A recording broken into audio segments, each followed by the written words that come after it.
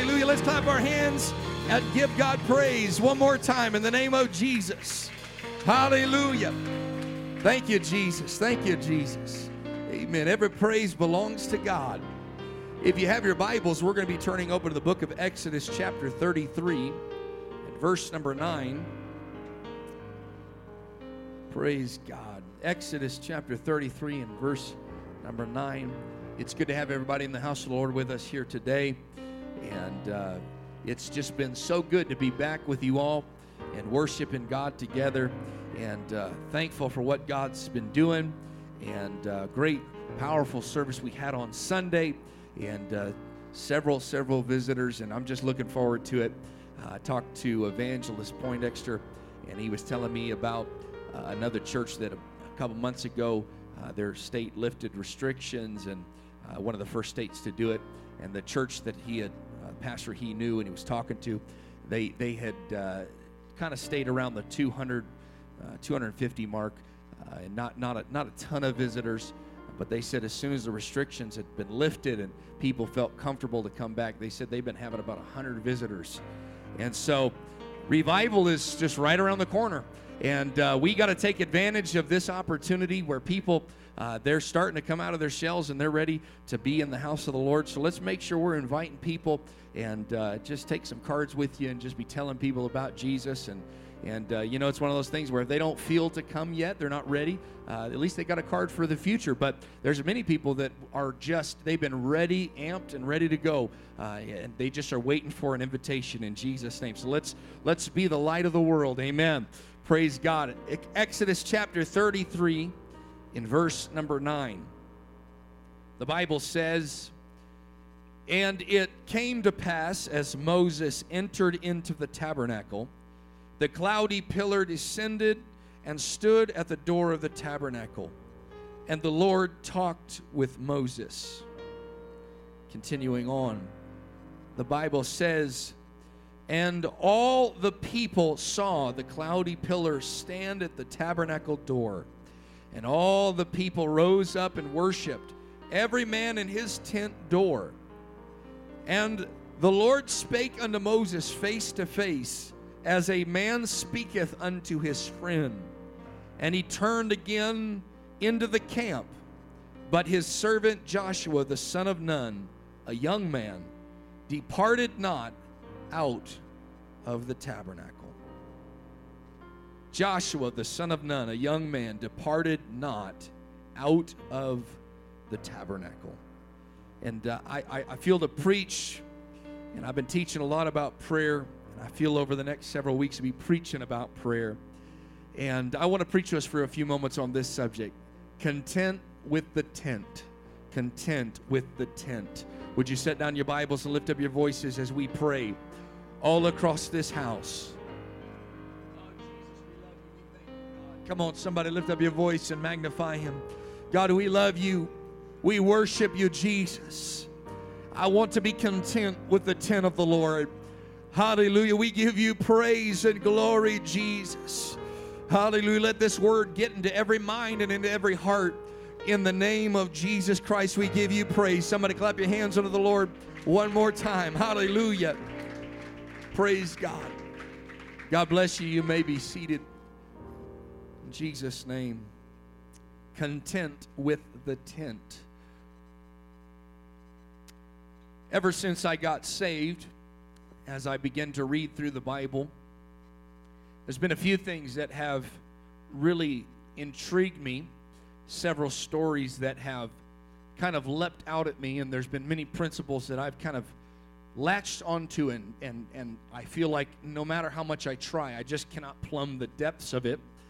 And one of those ideas is the transition of Moses and Joshua. How I understand that God could raise somebody up like Moses, bring people up out of the land of bondage. But then there's this idea of transition that has always intrigued me. How do you continue and keep fervency and passion? How does one, or how does God know the right individual to choose for that succession? Somebody once put it this way: if there is no succession, there is no success. And it's always intrigued me what it was that made Joshua become the next leader of Israel. As a young man myself, I've always thought, God, you have raised up a previous generation, and they have done mighty exploits. They've done great things for God. But when it comes time for my generation to step in, what exactly are you looking for from us? And I've thought to myself many times, God, what is it that you would want from the next generation, whether it be in an age bracket or whether it be the next generation of Pentecost, those that come into the church, though they may have lived many, many years in the world. So I've pondered this question many times. What was it that made Joshua become the next leader? What was it in Joshua's life that allowed him to step forward and become the tip of the spear for the next wave and the next move of God? I want to just say here for a moment, I thank God for every move of His Spirit that has happened up until this point. Amen.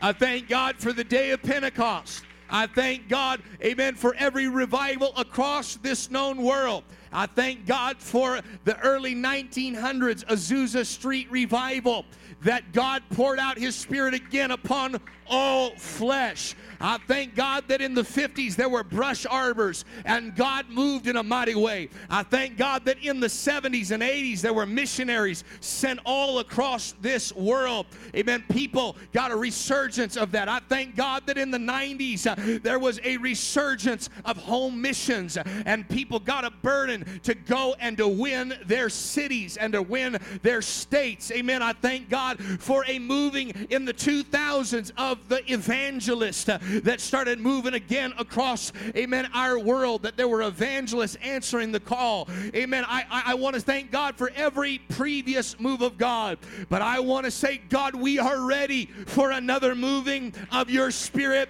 in this generation. Praise God. I don't know about you, but in 2020 and in the future decades, I don't know what the next move's going to be, what the next wave's going to be, but I want to be on the forefront. I want Apostolic Revival Center to be at the tip of the spear in whatever God's doing in our world. Somebody clap your hands and love Him in the name of Jesus.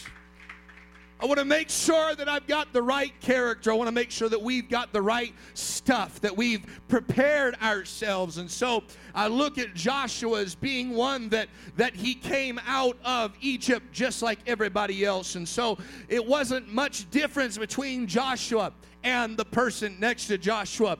If you look at his testimony, they all came out of the land of Egypt. And some would say, well, there was something different about him. He was a spy.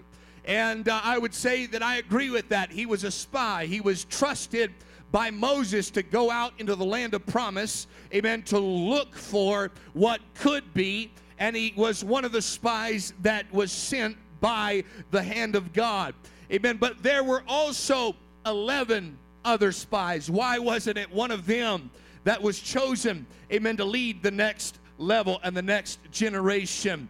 It could be that he came back and he did not have an evil report like 10 of the spies. He had a good report from the Lord.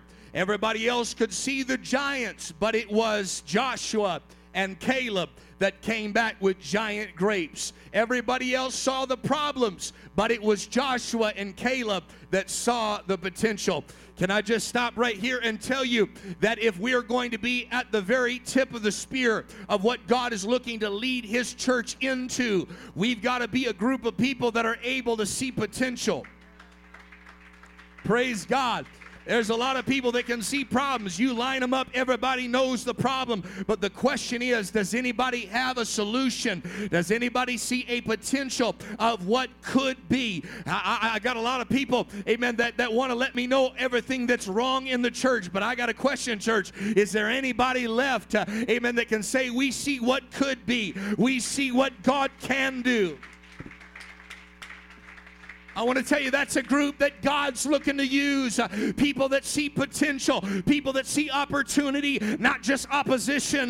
God's looking for people that'll rise up and say, we are well able. If God be with us, if God be for us, then who and what can stand against us?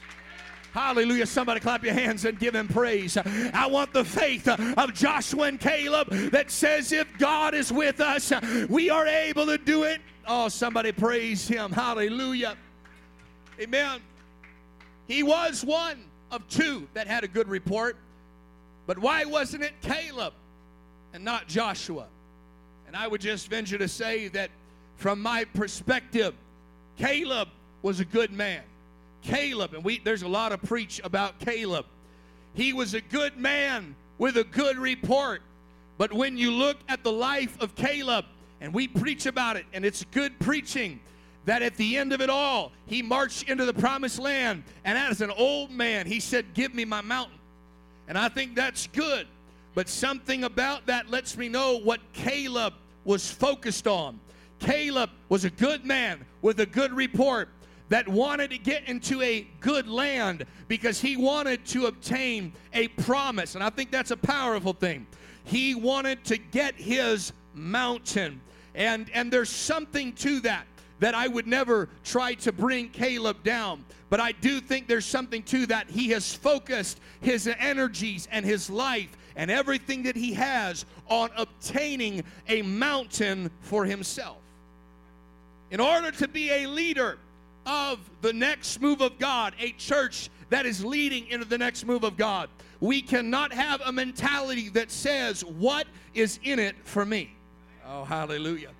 We can't have a mentality that says, I just want to get what's mine, and if everybody else doesn't, that's not between me anyways. I think there's got to be somebody like Joshua who steps above and beyond that and is not just concerned with obtaining himself a mountain. Again, nothing wrong with Caleb and his desire for that, but I think to be a leader of the next wave, of the next move, we got to help everybody get their mountain. We got to help everybody walk around the walls of Jericho. We got to walk arm in arm to make sure everybody in Israel gets the land that God has promised to them. It's got to be a group and a generation and a church that is not absorbed with self, but is selfless, not selfish. That's all about helping everybody else. And when you help everybody else, you get your mountain. When you help everybody else, you get your promises. When you help everybody else, you get the revival that God has promised to you as well. Somebody clap your hands and love him. Oh, come on, that feels good. Let's love him all across this building. I want to be a part of that next generation, that next wave.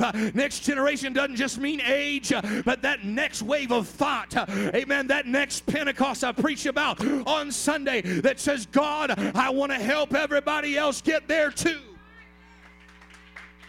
I want you to know I'm not just interested in coming, amen, and being blessed myself. I want everybody to be blessed. I'm not just interested in having a personal revival, but I want everybody in the church to have a revival. I want everybody to experience the goodness of the Lord in the land of the living.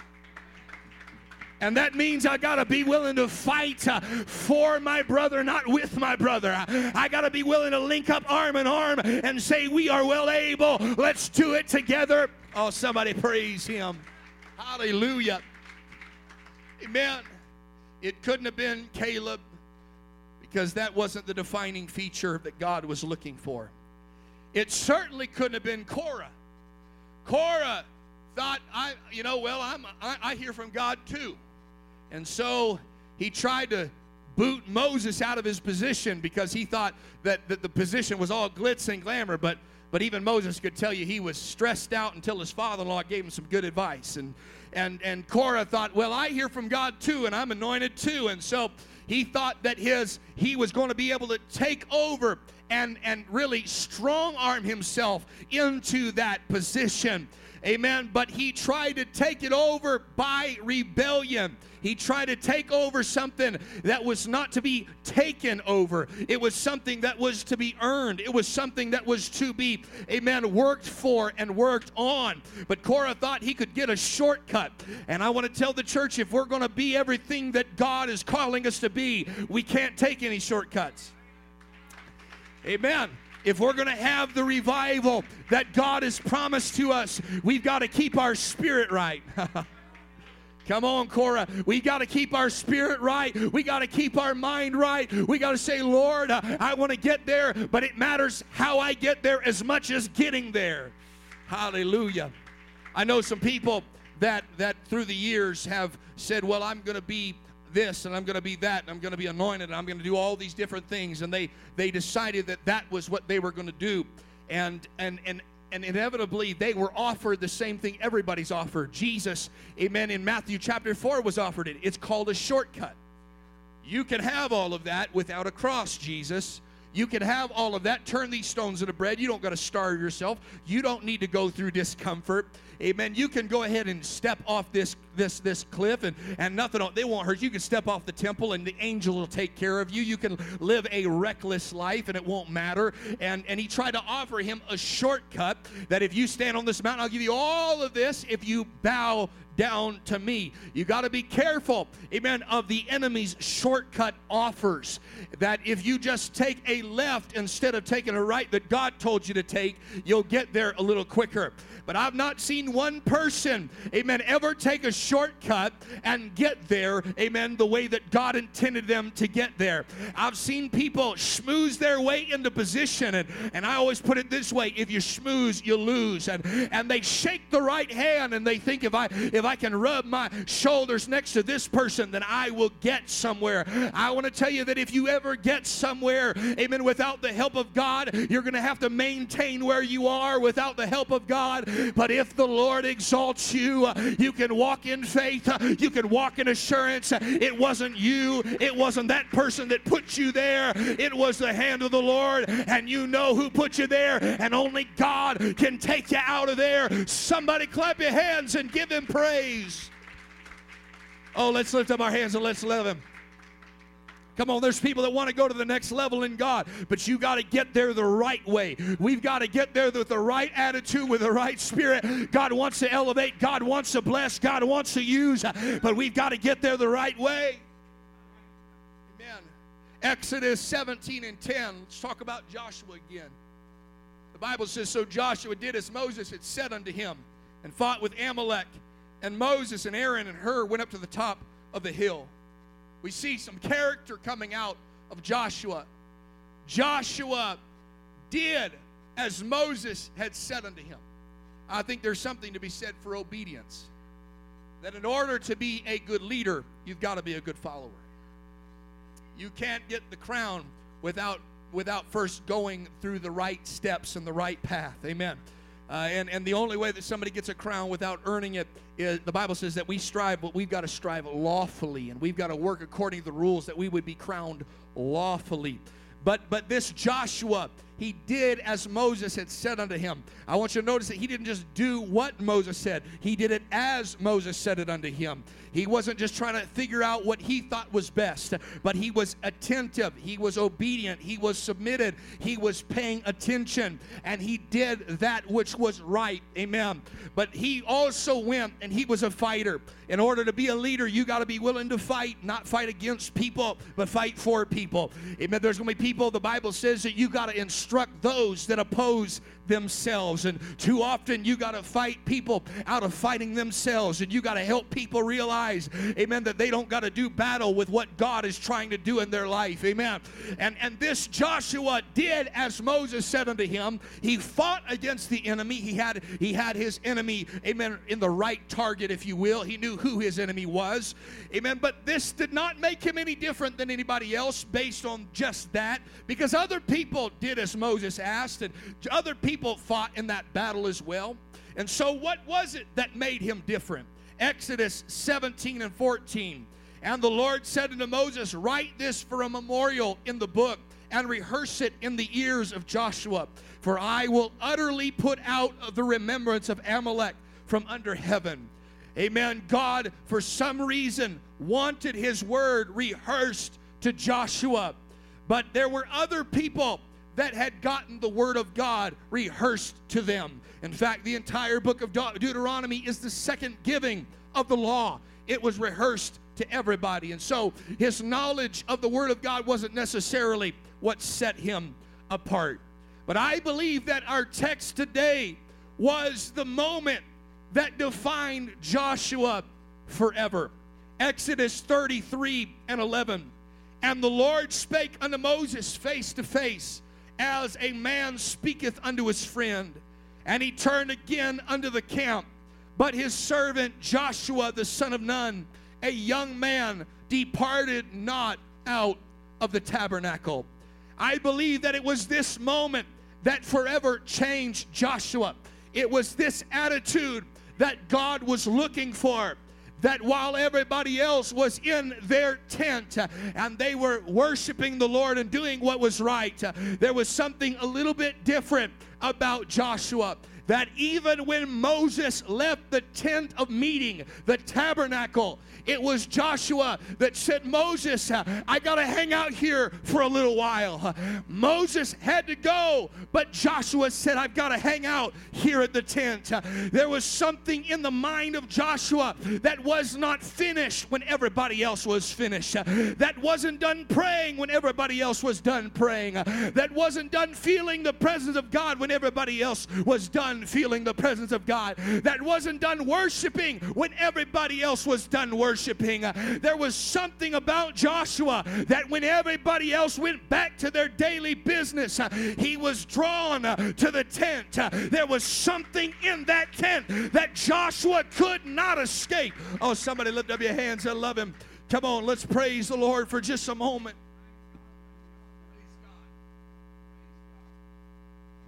Somebody pray in the name of Jesus. If we're going to be at the very tip of what God is doing, I want you to know that there's a lot of things we could talk about the good of Joshua and the bad of others. But the truth is there's one defining moment that everybody's got to get. We've got to become content with the tent of the Lord.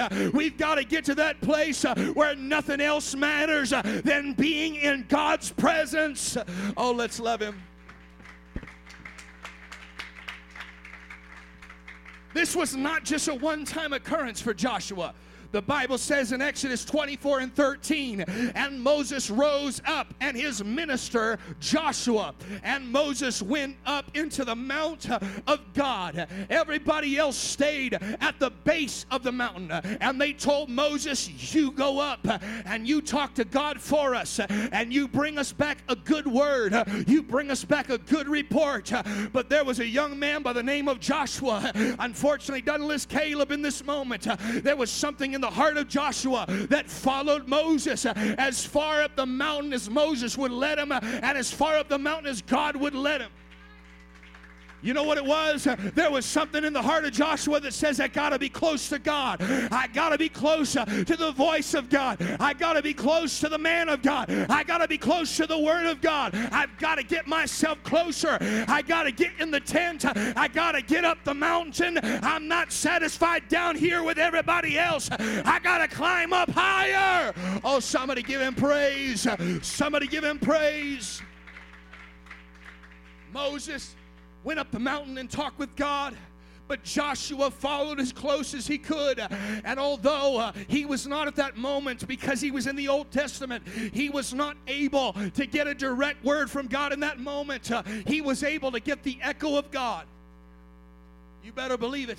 He wasn't able to be in the very cloud, but he got right there as close to the cloud as he could. And I want to tell you, in this generation, you don't have to get as close to the cloud. You can get in the cloud. You want to know why we celebrated Pentecost? The Bible says we now have access by His Spirit. Amen. I want you to know that when Jesus gave up the ghost and He poured it out on the day of Pentecost, we at one time who were not a people are now the people of God. We at one point who had no access. Access has been granted, and we might have had to stay at the base of the mountain, at the bottom of the cloud. We can now come boldly to the throne of grace and obtain mercy. Somebody praise Him. I'm thankful for that. Are you thankful for that? If you're thankful, why don't you worship the Lord? I'm thankful I can get all the way in the cloud. Oh, somebody worship Him for just a moment. I feel the Holy Ghost.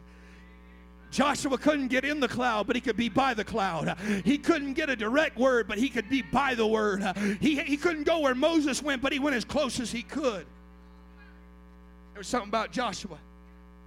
He heard the echoes of God. Because he sought for closeness, he heard the echoes of God and the echoes of Moses.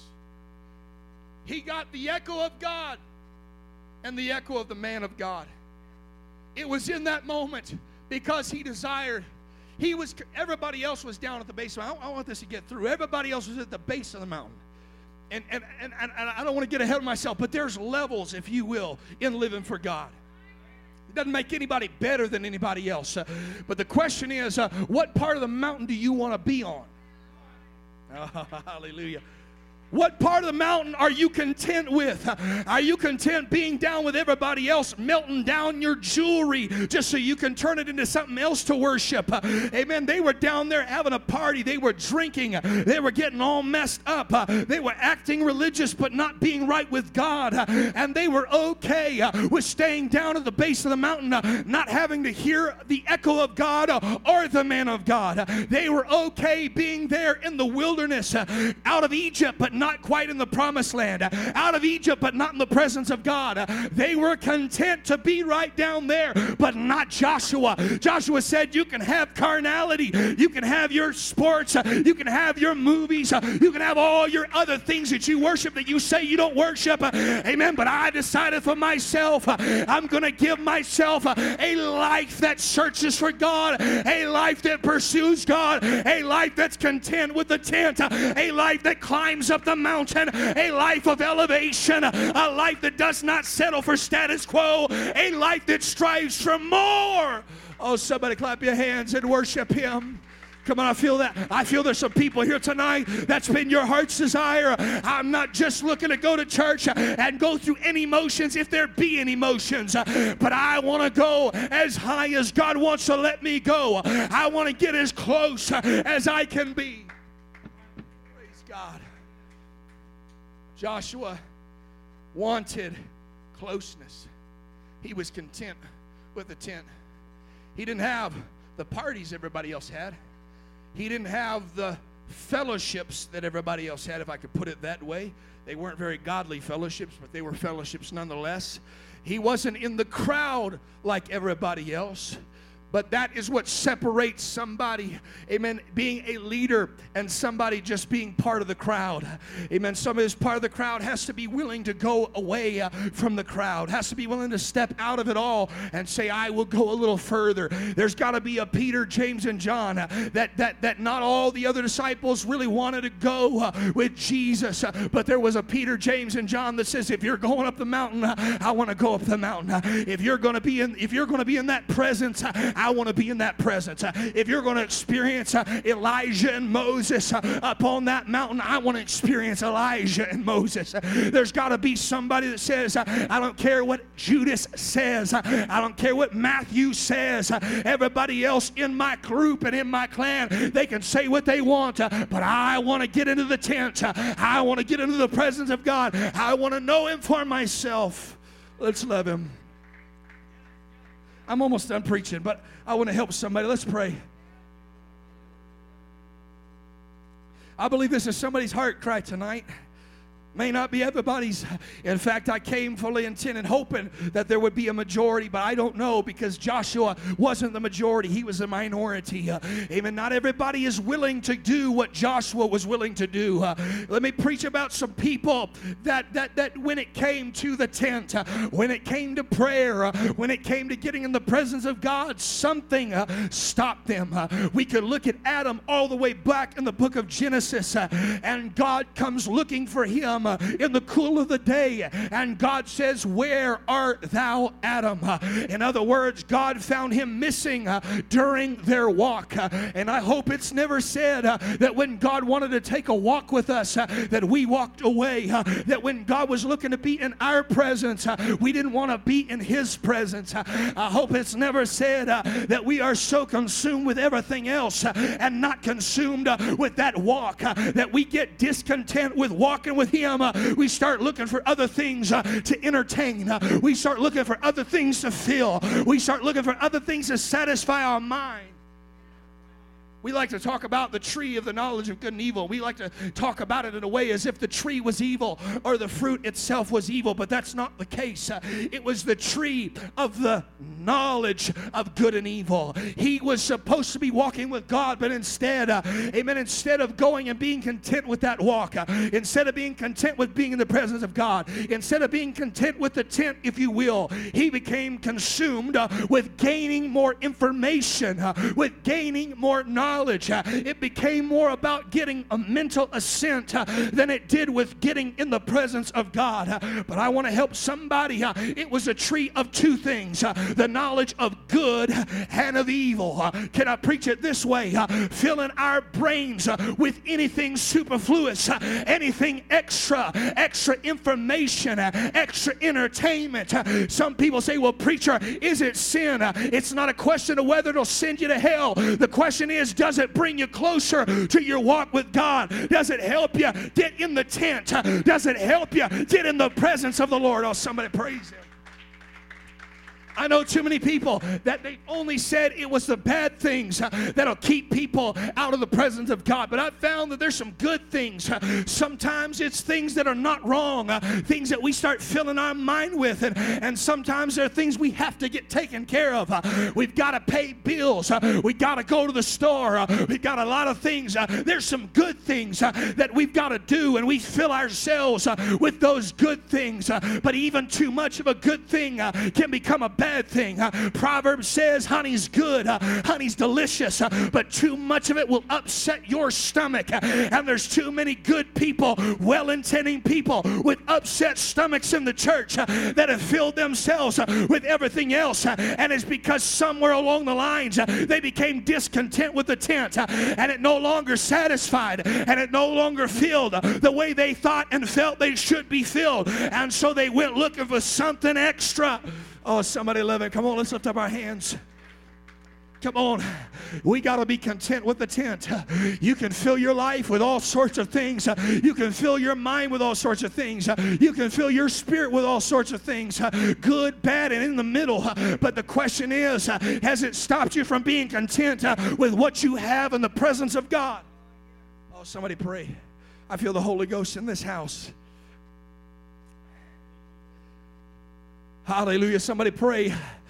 God, have I become discontent with your presence? Have I become discontent with my prayer life? Have I become discontent with my walk with God? Have I found other things that are more enticing? Have I found other things that are easier to consume? Have I found other things that satiate a little faster? You see, the tent doesn't fill you as fast. That's why Joshua hung out. It doesn't seem to, if he was full at that very moment, he would have got up and left like everybody else. But he said, Lord, I got room for more. I got room for more. Yes, it's easy to hop on a cell phone and scroll through social media. There's some good things, I'm sure. I haven't found a whole lot of it. And there's a bunch of other junk and a bunch of other bad things and everything in between. And it's easy to flip through the news channel. It's easy to flip through what the current events are. And you get so full of all those other things. And before it's all said and done, you're get filled up on all of that, and there's no room for God's presence, and I don't really have a need to pray because I feel like I've filled up on all this information. We've got to become careful because we've got to make sure we don't become discontent with what God offers. It's possible to get so full on fear and so full on anxiety and so full on all the other things, and we start getting filled up with that God is offering us peace, and God is offering us joy, and God is offering, the Bible says that in His presence, at the tent, if you will, there is fullness of joy, but we're looking for fun. God's given us joy, but we're looking for happiness. God's trying to offer us joy, and we're all searching for all these other things, good, bad, and indifferent. And God's saying, I want you to come back to my walk. I want you to come back to my tent. I want you to come back to my cloud. That was the issue with Esau. Esau didn't want God's tent. He didn't want to be a man of the tents. The Bible says Jacob was a man of the tents. You know why Esau didn't want that tent? Because they talked about God in that tent. They talked about the promises of God in that tent. They told Esau, God's got potential for you. God's got a promise for you. The Bible should have read the God of Abraham, Isaac, and Esau. And they told him, you serve the God of Abraham, Isaac, and Esau. And every day in that tent, every time he got in the presence of the Lord, he would be reminded of his identity and of his purpose. But it got uncomfortable. It wasn't something he wanted. He started getting discontent with the tent, and so the Bible says he started going out into the wilderness, and I would even put it this way: the Bible says he became a hunter, he became an archer. But let me ask you this: what was another archer real close to him? It was his uncle by the name of Ishmael, who was an archer. In other words, he got discontent with the tent of God and the tent of God's people. He started going over to Uncle Ishmael's house, and Ishmael said, oh, you think you're the firstborn? You think you're the first one God's made false promises to? And Ishmael started giving him all of his venom, and Ishmael started giving him all of his junk. Can I preach to you, when you get discontent with the tent of God's presence and God's word and God's people, you start going off to other tents where they start spitting venom and they start poisoning, amen, what you got going on. And before it's all said and done, Esau died a profane man, not finding repentance. But it all started with how he felt about the tent where God's presence was. Oh, somebody lift up your hands. Let's stand all across the building. Come on. I don't think there's any Esau's in the building today, but just in case there are, amen, you got to learn to become content with the tent of God's presence. You got to learn to say, God, I'm satisfied with your presence. I'm satisfied with the good things that you provide. I don't need all this other stuff. Somebody pray. Somebody pray in the Holy Ghost in the name of Jesus. Come on. There's something about praying, Joshua. There's something about being in the presence of God. There's something about being in the tent of God's presence, the tent of meeting, that tabernacle. There's something about being where the blood is. There's something about being where sacrifice is. There's something about being where the Shekinah glory of God is, that nothing else satisfies, that nothing else fills. I've become content with the tent of God.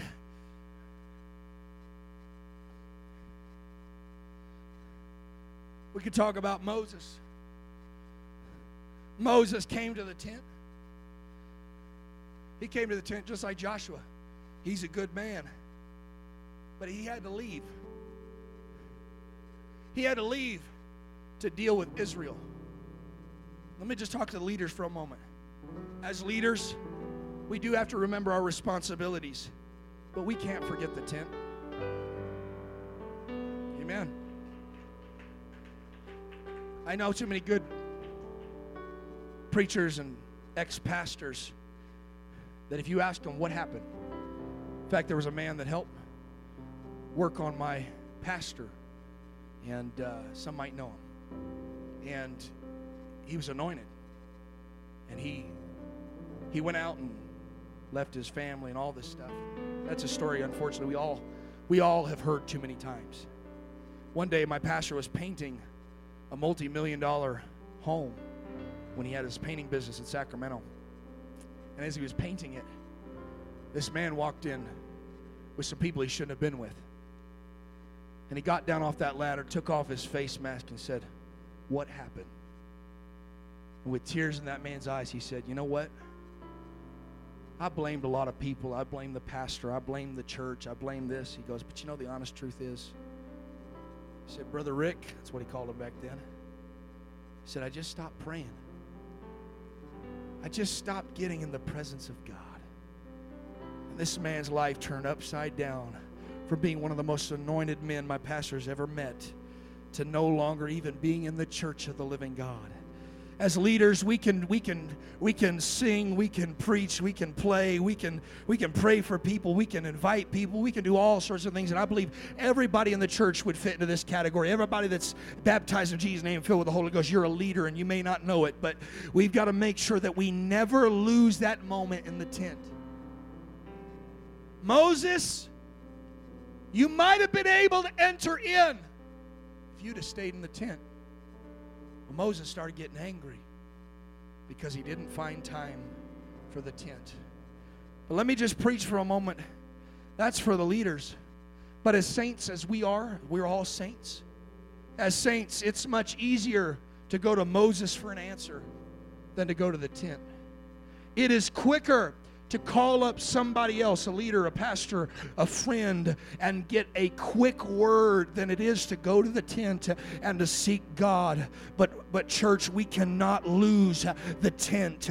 We might have, and I want you to know I'm grateful. My door is always open. My phone's always, amen, available for a text or a phone call. But before we go and we start looking for the quick answer and the quick response from another individual, from another man or woman, we've got to spend time in that tent. We got to spend time in that tent. Somebody lift up their hands and let's pray. Come on, in the name of Jesus. Come on, it's easy.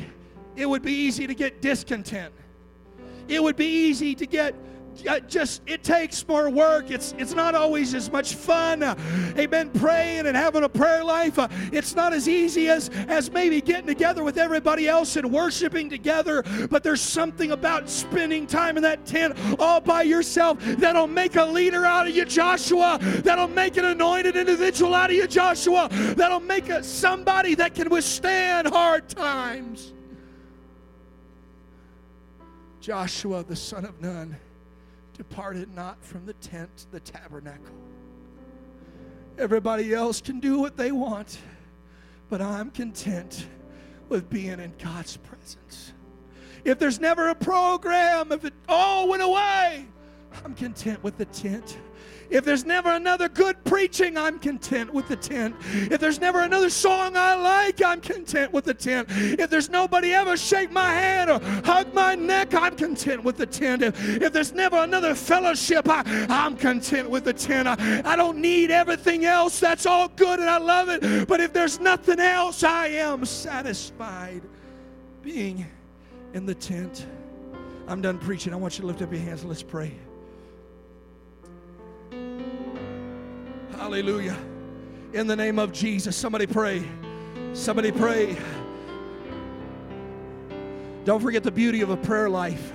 Don't forget the beauty of just being able to get in God's presence with no one else around. Amen. You have a tent. It might be in your car. It might be at your home. You got a tent with God's presence. You got a tent where the tabernacle is. And you can pray. And you can seek the face of God. And it can make something out of you.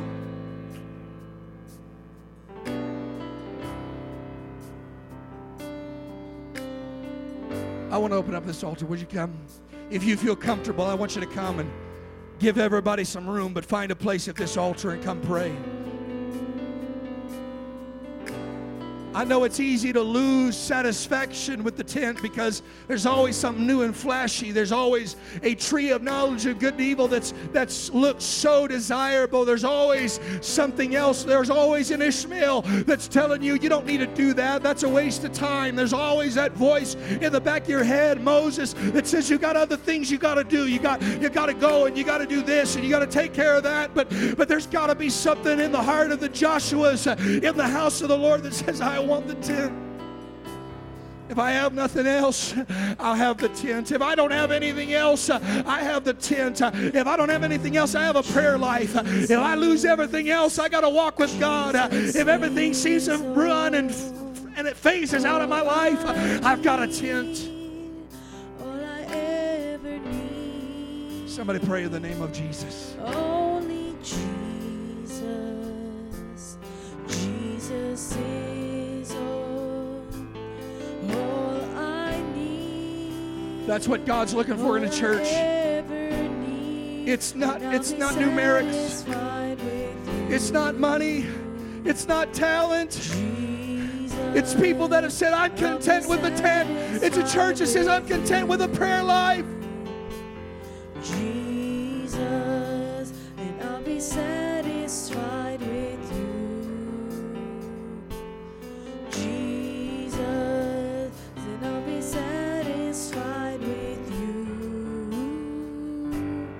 Jesus, only Jesus. Come on, somebody turn your chair into an altar. Come on, maybe you've seen yourself stepping away from the tent of a prayer life for a while. We've been teaching about prayer. We've been preaching about prayer. And you feel that tug. You feel like God's pulling on you. Joshua, you got a Joshua's heart, man. You got a Joshua's heart, ma'am. You got to let it pull you into that tabernacle. You got to let it pull you into that prayer life and say, I'll never leave.